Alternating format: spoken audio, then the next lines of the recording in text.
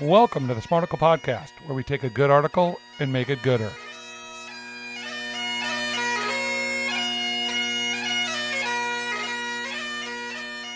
We need 5 seconds of silence so that Brandon can get his Botox. Hold on. 5 seconds of silence brought to you by Smarticle.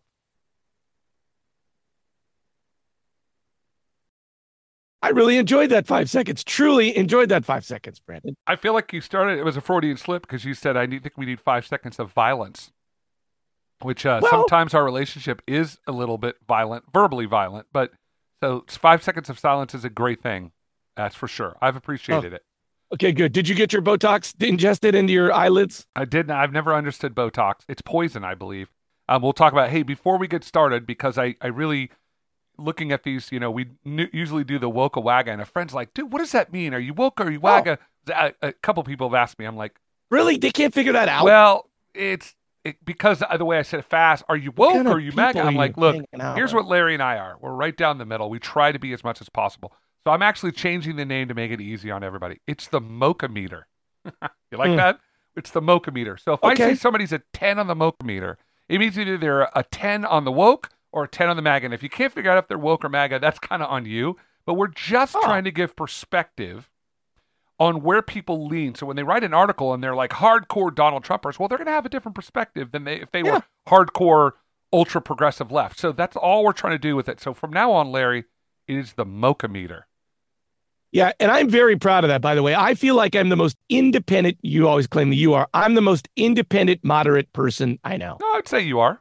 I would give you that. Because when I go to church, they think I'm Donald Trump. When I go to my in-laws' house, they think I'm Ocasio-Cortez. So I always feel like I do not have a home because I'm independent. Yeah, I would agree with you on that one. I think you're more, I think I probably lean a little bit more conservative than you, but I try to, I try to take a path down the middle and say, what's the thoughtful thing to do? What's the best way to go about this? And sometimes I'm right, sometimes I'm wrong, but that's what I try to do. And the reason that I think about it is I don't have an ideology. I feel like I'm trying to learn about what's going on. Mm-hmm. By the way, that means politicians. I don't vote Republican or Democrat. And so when I have these discussions with people, I'm like, but you've always voted R. So how will we move? You're not making a decision. Right. You've really thought this through. I've seen these videos on TikTok of these people interviewing Trump supporters, which is lame. They're just picking on him. But people are like, I'm going to vote for him no matter what he does. Well, what if he murdered somebody? Well, I'm going to vote for him anyway. I'm like, well, then there's no point talking to you because you're never going to change. I mean, anybody that takes that kind of a stand, I'm only going to go for a progressive. I'm only going to, okay. But the reason we do the show, because that's what's wrong with the world. You have an ideology, not a decision. You've already made up your mind on everything. So I just wanted to clarify today, Mocha Meter. We're going to just give it, and you're more than welcome to throw that on there, Larry. What are you thinking if they're a 7 or 8? I mean, a 10 is like somebody that's like, I'm going to invade the Capitol, right? Yeah. I love Trump so much that I would have his love child, and I'm going to invade the Capitol, right? A wokester's like, listen, I believe that everyone should be able to do anything they want, including marrying donkeys, right, or whatever. I mean, and smoke weed and do heroin and do whatever they want and change the names of all schools to names that I agree with. So we know what they are. We know what both sides are. Having said all that, Amy Woodayat brings us this article from CNN. Sharon Osborne says getting surgery on her face was the worst thing I ever did. The Mocha MAGA meter, please, Brandon. She's probably about a 6 on the woke side. I felt like she's a health reporter, and this article was just so weird.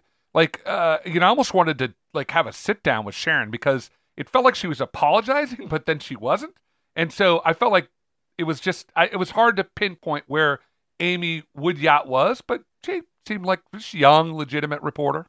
Sharon Osborne, the British-born former America's Got Talent judge who is married to Black Sabbath singer Ozzy Osbourne, has had facelifts, Botox, fillers, lifts to her legs and arms, a tummy tuck following gastric band surgery, breast implants, and a neck lift. Television personality mused in her 2013 autobiography, every time you go under the knife for vanity, you're slicing off yet more of your self-worth. Still, in 2021, she had more surgery on her face, something she now sees as the worst thing that I ever did. I look like a cyclops. So I feel it's really easy to just be like, oh, you crazy rich celebrity lady, you vain moron. Right. But if we all had a bunch of money and people looking at us, what decision would we make? Well, full disclosure, I really like Sharon Osborne. I liked her when they were on that show. I found her to be the sort of voice of reason. I think she was a talk show host. Why do you like? Hold on. Why do you like Sharon Osborne? I just find her interesting and pleasant. Here. I don't know her from She's another person that's famous for being famous. She didn't do anything. Yeah, but she was on. Okay, that's fair. She didn't do anything. Yeah, Larry, she's not a journalist. Larry, she's not an athlete. There are people that I like in this world that aren't because of what they do. It's just who they are. That's my point. Okay. It's a good point. I just like if I was sitting down and having a cocktail with somebody, I think Sharon Osborne sounds interesting to me. But the reason I bring that up is because I think her issues with all of these surgeries is related to she's famous for being famous. She doesn't have a passion or thing. She just got famous, and now she's trying to maintain fame. I think there's two different things going on here. I think, number one, it was interesting because you asked me where Amy Woodyatt was on the Mocha meter. She's English. And we've lately been seeing these sort of English view into the American world. This feels very American to me in sense of like, fame for fame's sake. I don't know if that's happening in England, but I thought it was interesting that I'm sure it is, but not to the degree it is here, I guess. Anyway, there's two main issues in this topic. One is I think there's actually a psychological condition that happens where people get addicted to these surgeries. So it could be. You're not a doctor, but thank you for that. No, but I've read that people there's people, you're like, why would they do that? And then you read about it, it's like because they become addicted to the actual thing of getting these surgeries. Because otherwise you'd look at it and go, that's just unhealthy and you look freakish. Yeah. Like it's so. Meg Ryan, go on. Yes. Yeah, Meg Ryan, a perfect example. Thank you. The other side of this is just what you said about trying to remain young forever. It is really hard to age gracefully, especially for women. Yeah. If you look like, you go to a store and you see an old lady pushing a cart, she does not look like she looked when she was 20. But who cares? But that's the way it's supposed to be. Right. You and I agree on this. I mean, we're not separated on this point. But I do think that it is hard for women to be in a society that puts pressure on them different than men. Think about this. We have people in common. We know this. Think about every person that you've known that's got plastic surgery. They are miserable. You know who I'm talking about. They're miserable. They've had plastic surgery, and guess what? I'm trying to think about it. They were miserable after. You do know who I'm talking about. Oh, I think I do know who you're talking about. They were miserable before. They were miserable after. Mm-hmm. The plastic surgery is not the issue. They think it's going to fix them, and it never does. No, and I think there's different things. Like, for instance, if a woman gets breast implants, it might be your husband going, hey, honey, you're going to look a lot better or whatever. And that might be like, hey, she probably wouldn't have done it. But it's normally not. It's normally not. But I'm saying that kind of stuff happens where there's pressure from their partner to do whatever. I know guys that have done that for sure. Whatever. No, but your point is like most of the time, it's not going to fix whatever the issue is. If you're unhappy with who you are, you're better off taking up yoga, running, eating right. I mean, to make yourself as healthy as possible with whatever God's body was given to you. Isn't the whole part of life figuring out who you are and being okay with it? Yeah, I mean, it is for you and me, but it's everybody. Well, I don't know if it is, Larry. That's my point. Is I don't think everybody falls into one category. You talk a lot about your eating habits, and it came from your family and scarcity of food. Scarcity, yeah. You've spent a lot of your life rectifying the family, the system you grew up, and being okay with. That's how it was. This is who I am. Yeah. That most people don't do that. Most people are just like, no, I agree. I agree. But they don't know how it happened. They're like, well, I don't know why I'm this way. Because they spent no time reflecting on that. All right. So what do you think? What would you say is, if you had to answer that question, Larry, what's the thing you've spent time trying to rectify in your life that you look at from your childhood that was something you've had to really come to grips with?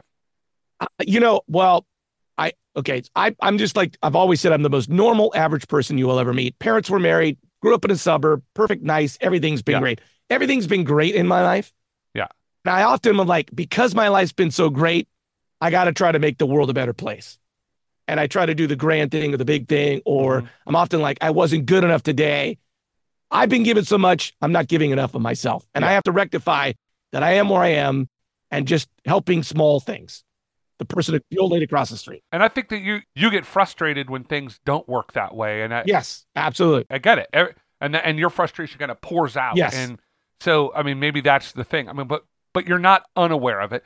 Look, I do believe that we all have these blind spots that we think we get it. I've been noticing more and more, thanks to you and thanks to my wife, thanks to others. Okay, mostly me, where though. I will, no, mostly me. But not go you. on. But I think I do a lot of what about burgers. Well, you do this, or what about you, and what about this? And I'm like, that's not healthy either. You need to take in, if somebody's bringing something to you, you need to honor what they're saying in order to say, yeah, okay, I hear. And you might in your head say, well, they're batshit crazy, and I don't know what they're talking about. But it doesn't honor the fact that they took the time and energy and inclination to speak to you. So that's something that it's just something that I mean, here I am, 50-year-old man trying to like figure out who I am. Yeah. And I think that goes back to this thing. I'm like, I wonder if you sat down with Sharon Osborne, over a cup of tea or coffee and said, Sharon, why do you think you need to do this? Like, what do you think she would say?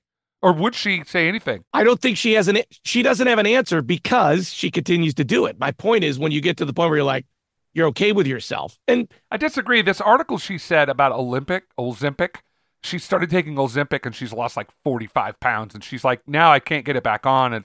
She's like, but I don't want kids to do it. It seems really terrible. I'm like, wait, you're talking out of both sides of your mouth, lady. I mean, like, on one hand, you're saying it's bad. On the other hand, you're saying you're going to do it anyway. That's my point. Well, right. But you can't be a voice for reason and then do something that's completely unreasonable. Just to defend her, Sharon, for just a second. Mm-hmm. You have your issues, I have mine, but we're not doing it in front of the world to see. We're working out our stuff. We are on this very popular podcast. But my point is, she's doing it in front of television for 30 years. Yeah. So there's a little bit of like, hey, let's give her a little bit of grace. But she is famous for being famous.